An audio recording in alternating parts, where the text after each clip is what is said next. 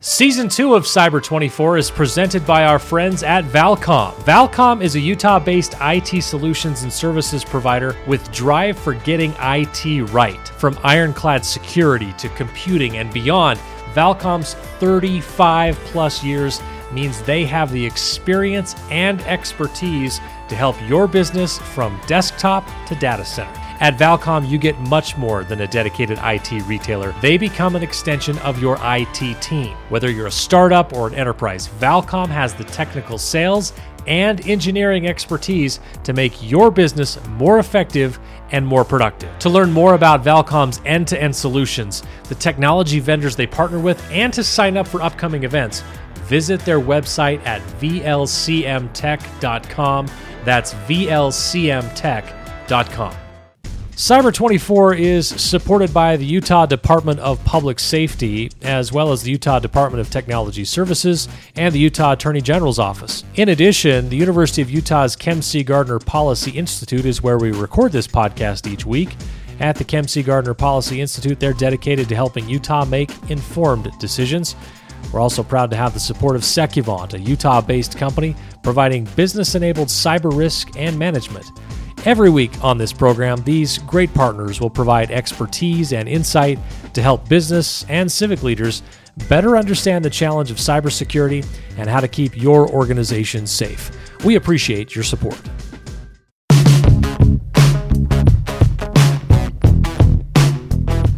All right, welcome in everyone to the Cyber 24 podcast. My name is Marty Carpenter. I'm your host. We've got a great show on tap today. In just a few minutes, we're going to sit down and talk with Sergeant Jeff Plank from the Utah Department of Public Safety and the Cybersecurity Center.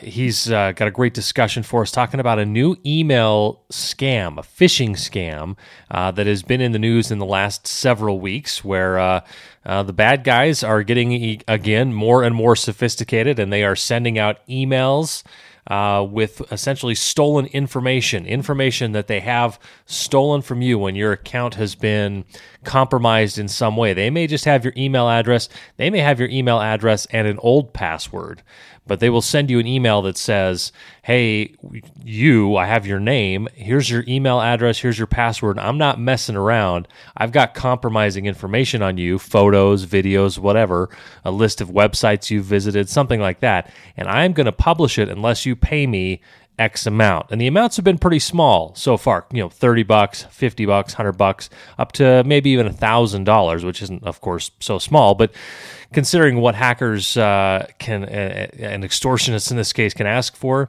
it's actually sort of a lower number. That all coming up a little bit later on in the show. If you missed our last episode, go back and take a listen. We talked with Mike Hussey, who is the head of the Utah Department of Technology Services, about the Cyber Center project and what the state hopes to accomplish there. Got an update on how that progressed through the last legislative session and what they hope to accomplish in the upcoming legislative session to make that project more and more of a reality, including the fact that they've already sort of set up a test one, within state offices and shown how that works through an election. And we touch a little bit on elections with that coming up as well. Good episode. Go back and take a listen to that. So, all right. Before we get over to Sergeant Plank today, who's essentially going to talk about these guys who've stolen your you've had some kind of compromise in the past. You've had people steal your data because you've given an email address to someone else, or an email address and a password for the account where you order pizza, or a banking account, or your LinkedIn account, anywhere where they've maybe had a breach somewhere along the way, where someone else has lost your data, and then they use that to come after you.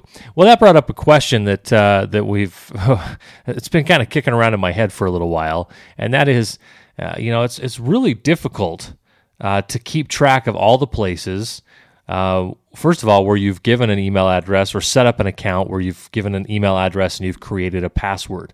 So much so that we spent a whole episode in season 1 talking about the best way to keep track of passwords and what are the best practice strategies for that, and what do you do? Are you still one of those guys that writes it down on paper and keeps it close to your computer, or writes it on a sticky pad and puts it behind your computer? Or do you go sort of to the other side and have a service that does it? Either way, no matter how careful you've been with them, and we've talked about this previously, the best practice is really to keep changing those passwords often. Now, the problem with that, of course, is that if you're like me, you probably have somewhere between 75 and 100 different places where you've created some kind of account. Like I mentioned, anything from the app on your phone where you order pizza, you got to have a password for that. Your credit card's sitting on that most likely.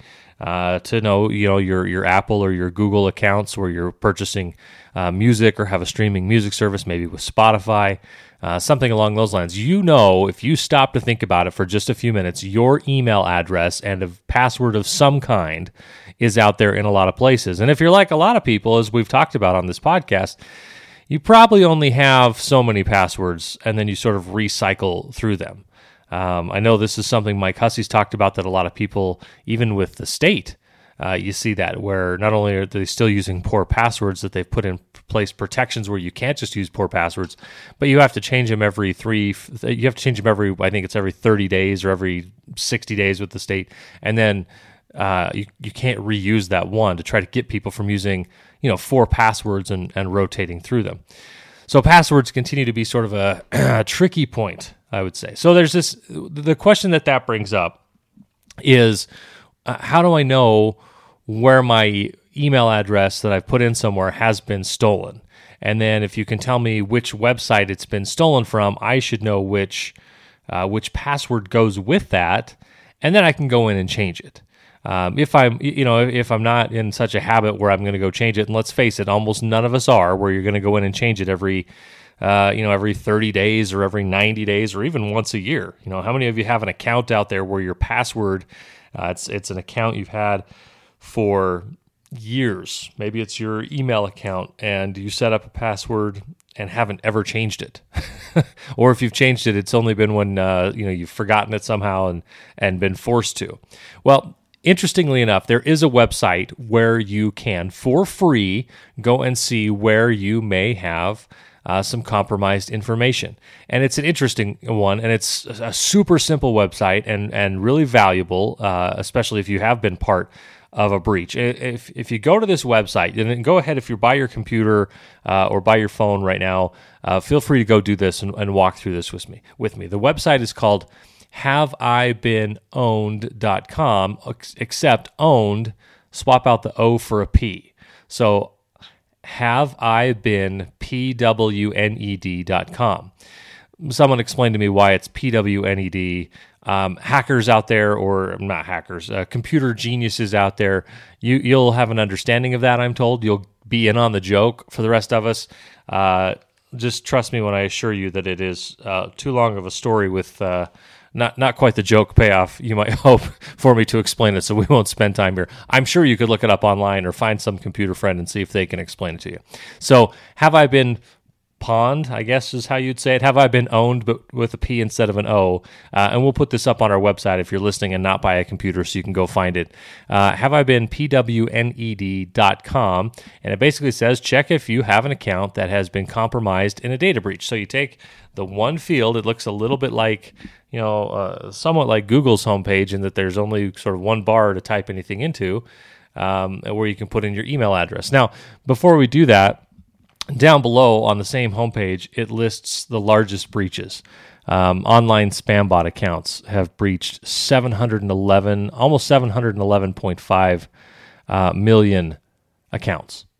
Exploit.in accounts, 593 million. Just some massive numbers as you go down to even the lowest ones that they'll rank, and it looks like they rank about, say, 10 of them. All of them in the hundreds of millions of accounts compromised. And then recently added breaches that they've put on there, some of those getting up into the million. But most of them sort of in the, tens of thousands, hundreds of thousands of people who've been compromised. Take a look at that when you get there. Just scroll down on the page and check that out. But if you go up and enter your email address on this, and, nothing makes more exciting audio, nothing makes more exciting podcasting than listening to someone type their email address. So I'm going to put in mine, or one of mine, I guess you'd say, and then you hit pawn, just like you would have hit Google. and it pops up and says, in my case, that email account has been, and I've kicked off my Google thing. So well, you can't even say that word around your devices anymore.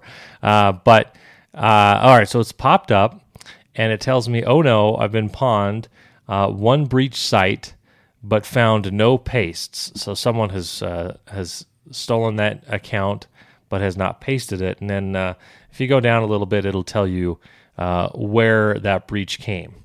And so you can even tell how long ago it was and whether or not anybody's used it at all, and whether or not you need to go change that one. I have changed that password since the time this one was done, so don't get any ideas, but it will give you a list, and it can show you, whether it's a work account, whether it's a personal sort of Gmail, Yahoo account, whatever, can show you whether or not you've been breached. So worth 5 minutes of your day to go click that in and see exactly how exposed your email address has been. Or if you're a parent, go in and put in your kid's email address if they have email addresses already, and see just how vulnerable their email address has been. So again, that website, Have I Been Pawned? Just think of it as haveibeenowned.com, but switch out the O in owned for a P, and you can go take a look at that. All right, something to try this week, and I would love to hear what your results are. Not specifically maybe who's stolen from you, but let us know how that came back on you, and maybe we can continue the discussion a little further on down the road. We'll take a break. When we come back, we'll sit down with Sergeant Jeff Plank from the Utah Department of Public Safety. That's coming up next on the Cyber 24 podcast, presented by Valcom. As the volume and complexity of endpoint attacks has continued to grow, security solutions have struggled to keep up the pace. The result? Much of today's security is reactive and slow, and that's not what you want to be. To combat this, Valcom security partner Sophos is equipped with Intercept X, a deep learning neural network that detects both known and unknown malware without relying on signatures. All right, so what does that mean? Simply put, Intercept X can stop the widest range of endpoint threats, equipping businesses with a predictive rather than a reactive approach to protecting against unknown threats. Stop attacks in their tracks with Valcom and Sophos. Learn more about Intercept X in Valcom's on-demand webinar at vlcmtech.com/interceptx. That's vlcmtech.com/interceptx. $300 million. That's how much money the cyber breach at FedEx cost the company, all because they were not insured for cyber breach losses. So, if you're a business owner of any size, you have to ask yourself, could my business survive a hit like that? I'm guessing the answer is no. The fact is, over 500,000 small to medium-sized businesses will close their doors as a result of a cyber event. So what should you do to protect your business? Talk to the cyber liability professionals at Hayes Companies. At Hayes Companies, policy placement is only one step in an overall risk management approach to manage your firm's cyber liability exposure. They design a program specifically for you, customized to your business priorities. For more information, contact Dave Whitwer, 801-580-5501. That's 801-580-5501. Or visit hayscompanies.com. That's HAYS companies.com. Secuvant is a leading network security company specializing in creative, customized solutions that meet the needs of small and medium-sized businesses. They offer a wide range of services, everything from managed security and virtual CISO consulting to cyber risk advisory and data breach recovery assistance. No matter what your specific security requirements are or what your comfort level is with IT in general, Secuvant will map your cybersecurity program to the business areas that are relevant to you. Everything from brand and reputation to legal liability to intellectual property to business disruption, and so much more. For more information, call 1-855-SECUVANT or visit secuvant.com. That's SECUVANT.com.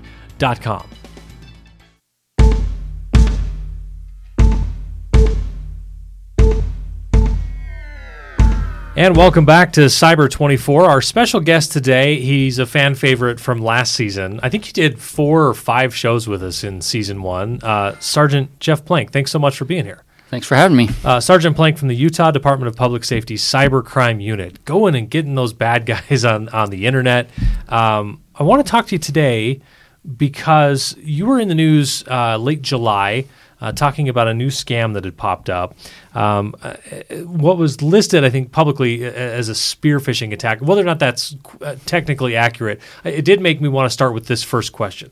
Walk us through, if you would, a little bit of a review from last season, but walk us through, if you would, the difference between a phishing, spear phishing, and something called whaling. What are those, and what are the difference between the three? Sure. So whaling is typically considered going after the big fish, right? So maybe a CEO or somebody very important, very high up in a company.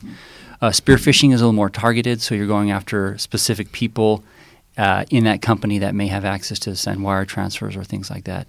Phishing is generally like, almost like with a net. You're just trying to get anybody you can.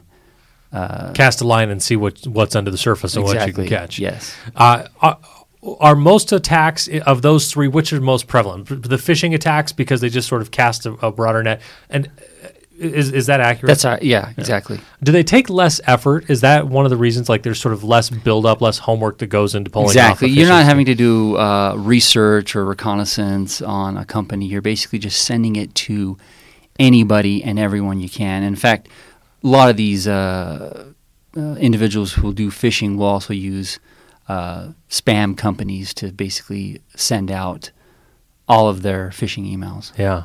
And it takes a lot of homework to go after the big whale. Just like if you were going out to catch a whale yourself, you'd have to put some forethought into that compared to how you go fish. That's right. Yeah. Okay. So this attack specifically, I want to talk about this one that was in the news. This was more of a phishing scheme than a spear phishing attack. This goes back to our principle, I guess, that the bad guys are ever evolving, that they're always trying to stay a step ahead of law enforcement, and everyone else is sort of running to catch up or in some ways to get ahead. Tell me exactly what was going on here. This was sort of just an evolution of other types of phishing schemes. Yeah. So what we're seeing recently, we're seeing a lot of sextortion scams out there. And typically the sextortion scams that we see are, a victim is online, whether it be on Facebook or some other social media account. They get a text or, they get chatted up, and then they are asked to go to some type of video platform where they're simply asked to undress and do certain acts in front of the camera. And then once they do those acts, the bad guys will then say, "Gotcha.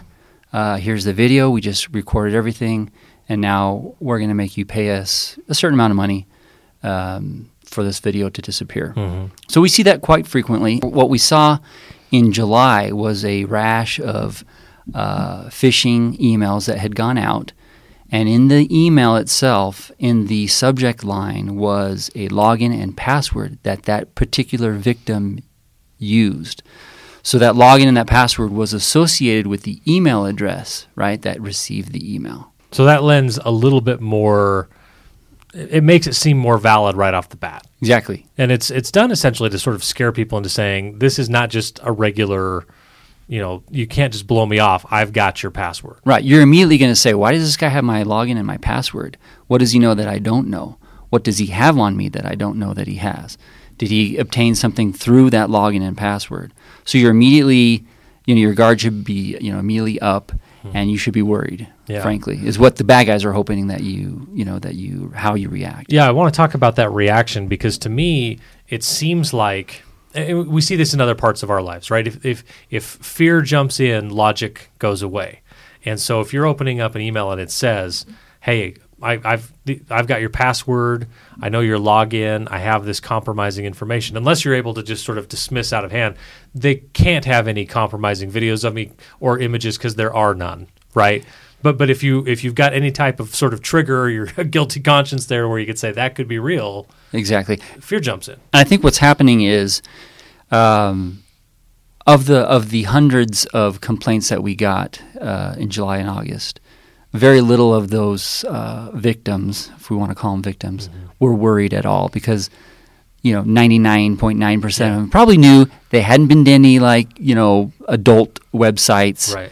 They hadn't done anything that would have embarrassed them, right, video-wise, if it got out. But I think what's happening is, the fraudsters in this case are hoping that if even 0.5% of people regularly look at pornography on the internet, and there's a chance that maybe they were doing something that could embarrass them that might have been captured on a webcam. Yeah, they're still playing the percentages into their favor in that situation. But I think it's important, this idea that you might open something up, and if they can trigger fear with that initial email, they can say, I've got your username and password, it's right here, and I have something compromising on you. That's meant to click you over mentally from logic to fear. Adrenaline kicks in, your vision narrows or whatever. You say, oh my goodness, I have to fix this. And then you start making mistakes. You start doing things that aren't logical in that process. Fear is a big part of what they're trying to kick in. Absolutely. Yeah. And you're going to want to fix that problem right away. And part of fixing that problem is basically paying the ransom. Yeah.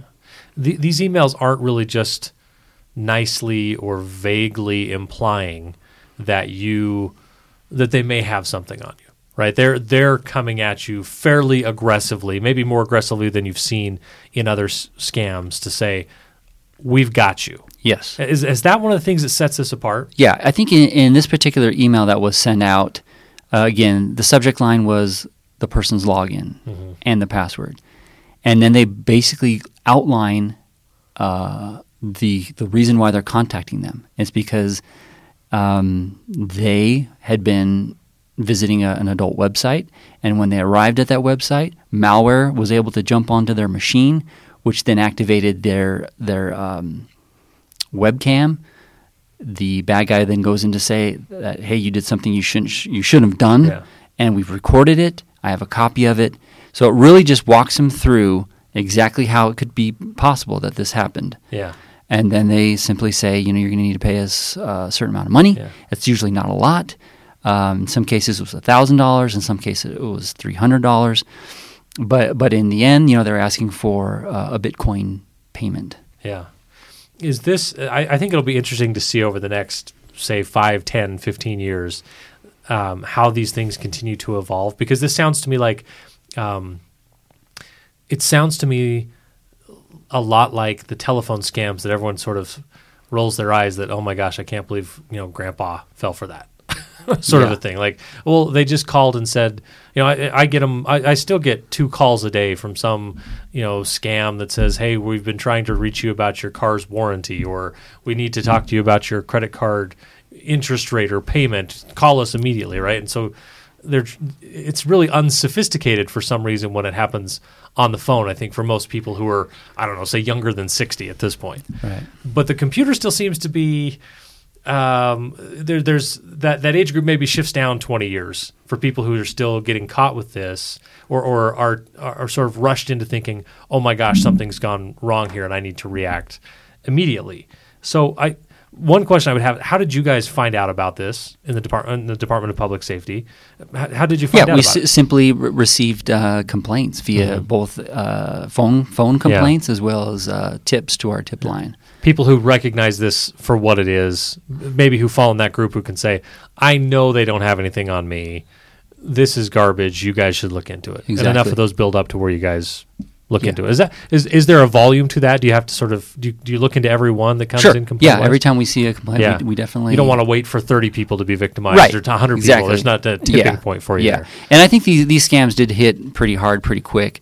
And in fact, we think that there were more fraudsters committing the same type of scam because some of the wording was different for each email that came in.